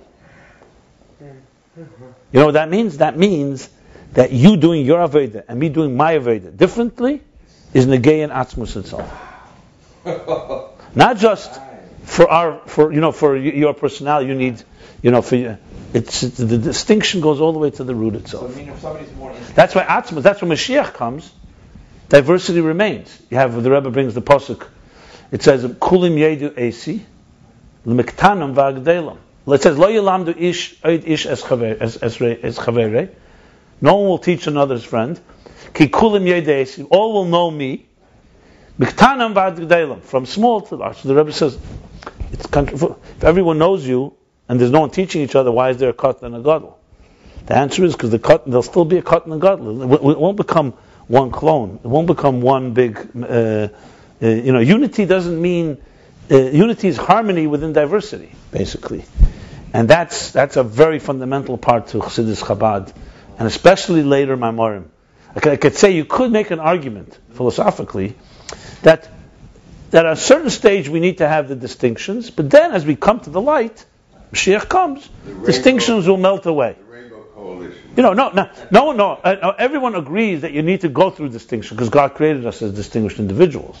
The question is that fundamental? Or at some point, in the beginning, you and I are different, but then we both become a Kabbalah style, and we're equal. Just like no difference whether you chop wood or you do a mitzvah. All merge into the infinite light. Right, exactly. And the infinity is the dominating force. And the answer is no. The finite is. In Samach Vav, by the way, it leans more to Ben Shanasa Eved, that even those that have Giluyim, their ultimate goal is Kabbalah Sel and Eved and losing your identity. And Ayin Bey is the exact opposite, bringing it into identity. It's not a stira, by the way. It's like almost 2 stages of Avodah. Let's put it this way. You want to have it really spelled out? Interesting mind experiment. The Rebbe conundrum. Who learns with more effort? A person who uses his mind and wants to understand the Gemara or Chassidus, or a person who does it out of Kabbalah Sale? So initially you would argue, a person Kabbalah Sale doesn't really make a difference. Whatever God says he's going to do it because God wants me to do it. A person with a mind, his mind is interested, so he's, so it's Shalei L'Shma, fine, but he's going to be. And the Rebbe says, no, if you really have Kabbalah Sale, God says, I want you to harav in the Torah. So it makes your mind work better because the one with the mind is going to get stopped when he's interested, when he's satiated. He's going to stop. I'm already finished. I filled my right. Whereas the Kabbalah Sale, my point that I'm trying to say is that, but pashtus you could say an Eved doesn't really make a difference. Like it says, you shouldn't be sheikel, you shouldn't measure which mitzvah. What difference does it make? Tefillin, Shabbos, Kashrus. It's all God's Ratzon. Yet we say clearly, God wants you to have a kavanah pratis, and now you're doing this mitzvah, and this mitzvah is not that mitzvah. The question is distinction. How important is it? Or is it more important for us to ultimately come to recognize it's all Ratzon and you're Eved Pashut? And God says to you, I want you to go bring me food. The king says, food. Or go bring me treasures. It makes no difference. Or clean up the room. It's God's will. Who cares how it manifests? So you could argue that the main focus is God's will, and the details are important because God wants us to refine the world. But when it comes to the end of the day, it's like you said, into the infinite light. And at the end of the day, real Achdus Hashem is that diversity is just as important as the commonality. And that's why the distinction, exactly how to do both, that's the challenge is how those work together. How the bligvul and the gvul, now ultimately it comes down to because God is neither bligvul nor gvul, so don't make him more bligvul than he is gvul. The same God that unites it all also distinguishes between them. So who says that's more important than this? It's fascinating, the whole concept of it, of course. Al pi hanal, now let's just end the mimer, right? Al pi hanal, according to above, Yuvim Mashakos Etziyim B'Mishpatei Pada. So this is good preparation. You have some material for Shabbos Chazayin. We'll understand what it says. Tziyim B'Mishpatei Pada, the beginning of the mimer. Dehine Tziyon Uloshen Siman. Tziyon means a sign. When the Rebbe says Askar al Tziyon, so the Rebbe's literally every note he ever wrote signed off with Askar al Tziyon. Tziyon is really a marker. When you mark, like say a gravestone, so we call it a Tziyon. So he says the word Tziyon is from the word sign, like a marker. Mark for me signposts. The koyal mitzvahs, they go on the mitzvahs, they refer to mitzvahs. Mitzvahs are a sign and a signpost, a marker and a sign on the infinite divine light that's higher than Ishtalshalos. And this is also why mitzvahs are called edus, like witnesses. Commemorative. We know there's mitzvahs, there's Mishpatim, Eidus, and Chukim, right? So mitzvahs also. Kamei b'derech edvesecha shasisi. B'derech edvesecha, so edvesecha, they're referring to mitzvahs. Dina Eidus shayach al dover hanelam. Now, because Eidus, so-called a witness, it's a pasuk. I think that the Rambam brings it, not this one, he brings Ederech Edvesecha, a different expression. I'm not sure, I think it's in Tehillim. Eidus, witness, is shayach, is possible on something that's concealed. The Kol Mashanir v'Nigla had ein tzarech al Eidus. Because everything that is revealed and apparent, you don't need to have a witness for it. You see it. You don't need something to mark it. Even something that is not revealed right now, but it's a thing that will be revealed. It's just a matter of time. You don't need witness for something that's revealed or something that's about to become or ultimately will become revealed. You need a thing on witness on something that is concealed and hidden. On that you need a witness. Which just means that Eidus reveals a secret thing, a hidden thing.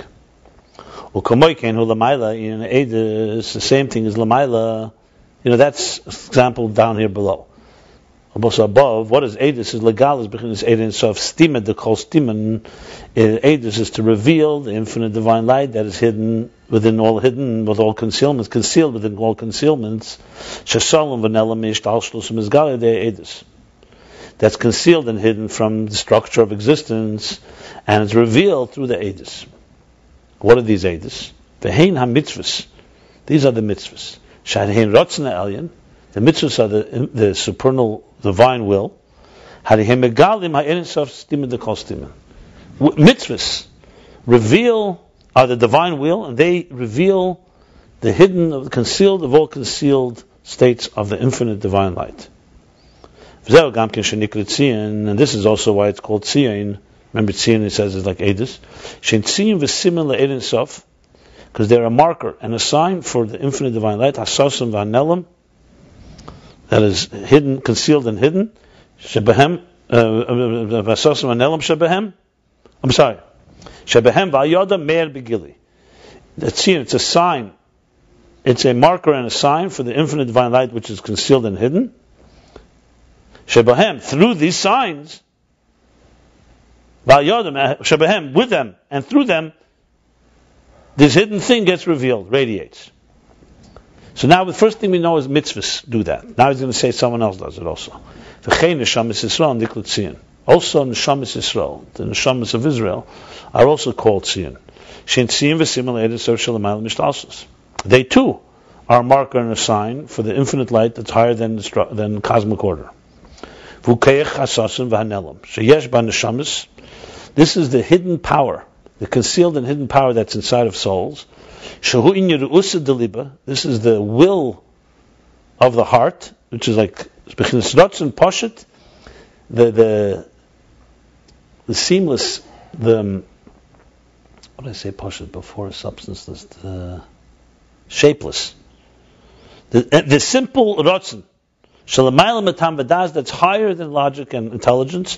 This is the primary part of the divine which is in the souls. That's why Yisrael is called Sar Keil. Sar Keil means what's a Sar? A Har, an officer, minister of God. The word Yisrael Keil, Sar Keil.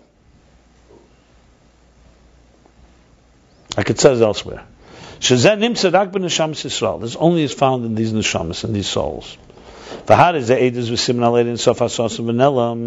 And these are witnesses and signs for the infinite divine light that's concealed and hidden. The mishum she'sherish in Yerushalayim, the misham, because in that concealed place is the root for the inyan of Yerushalayim, of that will of the heart, and through that desire of the heart, within those souls, reveals the infinite divine hidden light.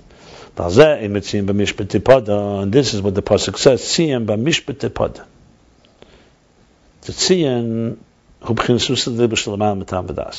Tzion is that inner desire that's higher than any logic. It's just a desire to connect and be one with God. How can you come to this Tzion? How do you come to it? That comes through mishpat. What's mishpat? The mishpat hu shabba b'seder v'hadrage v'hainu ba'er primi shabba b'seder ishtalshlus. In order to come to this concealed state, to reveal it, you have to go through the structure of existence.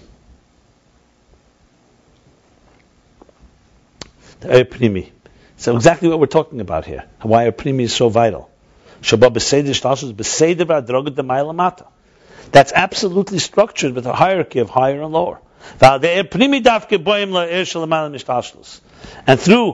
the immersion and working through the inner integrated energy within the structure, that's how you get to beyond the structure.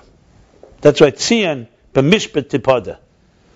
How is it freed? How is it redeemed? Tzion, the hidden, through going through the structure. It's exactly what we're talking about. You don't get through the infinite light by staying infinite. You get to the infinite light by going to the finite structure. That's mishpat. That's why mishpat means measure. What does mishpat mean? It's a mishpat defines, judges, measures, limits. Ba'aveda, what is it? Naveda. In Aveda, in a person's service, it means first you have to have the work. Alpitam v'das. That is based on your intelligence and logic.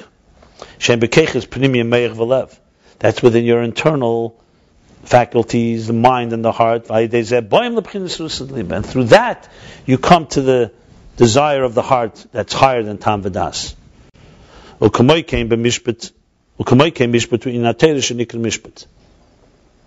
now you define first Mishpat as Seder Ishtalshlus. Now he's saying Mishpat, which means literally law, or Mishpat can be Torah, like the Rebbe speaks about, when he speaks about the 9 days.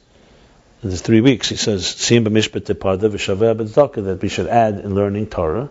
Mishpat is Torah halachas. It gets to a critical mass, then they have fishing.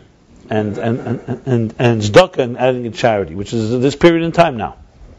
So mishpat is the Torah. Shenikra mishpat. Torah is called mishpat. K'mishpat harishon k'hilchasa kamyasa. Like it says in the post, k'mishpat harishon, like the first judgment, k'hilchasa kamyasa, like the original halacha. So we see clearly it's compared to halacha.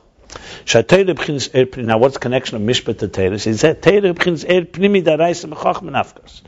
Torah is not mitzvahs. Mitzvahs, as we said, is Ratzon Elyon, God's desire. Torah is pnimi, is internalized because it says Torah, Araisa, mechachma nafkas. Torah comes out of chachma. Chachma is the first of the 10 spheres of the structure.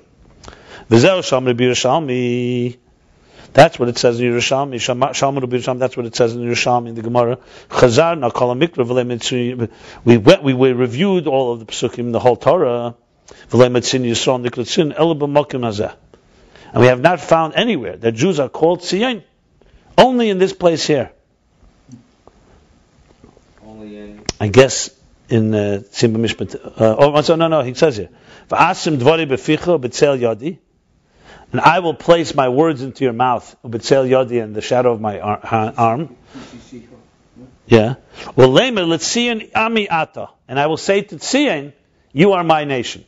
In other words, the only time that Jews are called Zion, interestingly. Where is that pasuk? It's Yerushalmi. Where's this pasuk? This pasuk is in. Navi? Yeah, I think it's Asim Dvari B'Ficha. Not sure. It's probably in the Haftarah. It's not in the Haftarah. No, the Lemetzion Ami Ata. I have to look it up. V'hein Teira v'Aveda v'Gemilas Chasadim. And this is the 3 kavim: Teira, Aveda, and Gemilas Chasadim. Shadei b'Bchinas Tzion. These 3 things, Asim Dvari B'Ficha, B'Tzel Yodi, Lemer L'Tzion Ami Ata, he says is Teira, Aveda, and Gemilas Chasadim. Study of Torah. It doesn't spell out why. Through this, the Jews the neshama has become a level of Tzion. V'zeh Tzion b'mishpat tepada.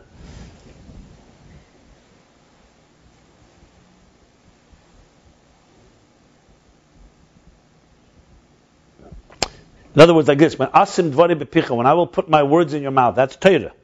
Ubitseil yodi, I'm sure that's aveda. V'leiv l'tzim ami ata. Not sure where Milchus Chasadim here is, but clearly based on the Yerushalmi, that Sion is connected to the fact that God puts His words of Torah in our mouths. And that is Sion b'mishpat tepada. That through mishpat, through Torah, Sion emerges. In other words, through Pnimi, through Eretz Pnimim, you reveal the deeper dimension, the hidden dimension. Now comes the second part, v'shaveh b'tzedakah, and its captives will be redeemed through charity. This goes v'koi v'shaveh b'tzedakah v'koi al naran. This goes on nefesh ruach nefshama shein hakeches pnimim. These are the internal faculties. The bezeh yochali is b'chinas golus. There you can be at a level of golus. That's why you need redemption. Where is there possible golus and displacement? Only in a place which is revealed. Internal powers, internal faculties. The bezeh yochali is b'chinas golus b'keches the nefesh abamish shemiz gabrim ala keches nefesh alikis. There can be girls that the faculties of the animal soul that overpower and dominate over the faculties of the divine soul, and they conceal and hide them. And the redemption is hu b'tzedakah, comes through tzedakah. What is the aved of tzedakah? That is the awakening, the arousal of these intense rachmim rabim, which means abundant compassion. Because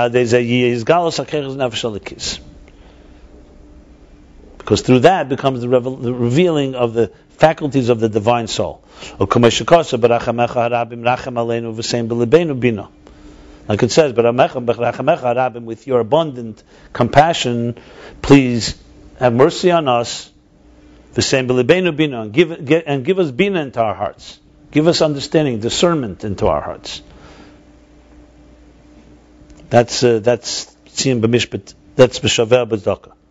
Then he concludes. Zeh tzim b'mishpat tepada. This is the meaning of tzim b'mishpat tepada. B'chtei sheyeh galus b'chinas etzem haneshama b'chinas rusa deliba.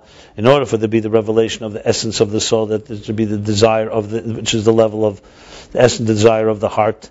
Zeh adei mishpat. This comes through mishpat. Through the Pnimi, the Torah. Because first you need to have the revelation of the internal faculty, Shazayin Mishpat, Liyesim B'Seder V'Adraga. That's the meaning of Mishpat, that they should be organized. It shouldn't just be free-for-all, chaotic. V'Shaveh, Hainu Kashet Tzlichim L'Heitzim E'Maiser. Aha. See, but Tzim B'Mishpat Tepada, it doesn't say Shaveh, it doesn't say anyone's a captive. Now, the captives, that's when is that possible? When you have to redeem and free and liberate from prison, from meiser, from prison, and from concealment, the inner faculties of the divine soul, that's through tzedakah, charity. That's the awakening, arousal of the abundant compassions.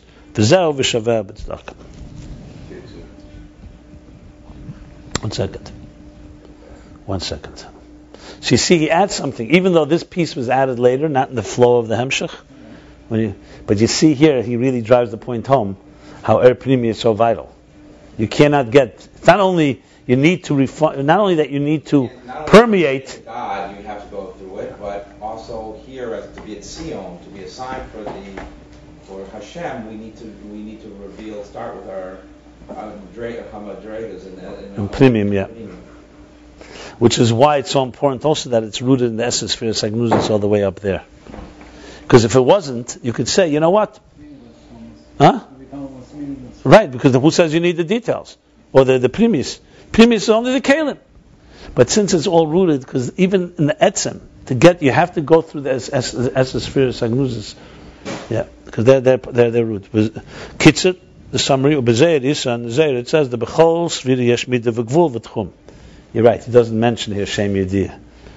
Every sphere has a midah, a measurement, a gvul, a parameter, and tchum, a boundary. So he says midah is be'etzem adregosa. Midah is the essence of the level, the essential level. Gvul eifen hagili. I add something. Eifen hagil, the way it's measured. the way it's revealed. V'tchum hu hamiyut b'shvil atzilus hamadrega shalamata. And tchum, the boundary, before he said is the kelim. But he basically said it's the diminishing in order for the emanation of the lower levels to be able to emanate. The close hamadidi hadei akav. He said it before that part, but only the second half of it. He doesn't mention kelim here. Right. Here he doesn't mention kelim. Okay. And close hamadidi, the general measurement comes through the kav, the line. Mitzat shoshe be'eser spheres, because of its root in the 10 hidden spheres. And according to the above, we understand the pasuk, explain the pasuk of Tzion b'mishpat tipad. This is, I just love this stuff. Have a good day, Dr.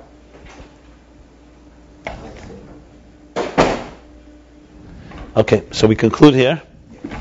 We did chapter 44. It's the last chapter in Maimer Discourse 11, Tzim b'mishpat tipad. Pages were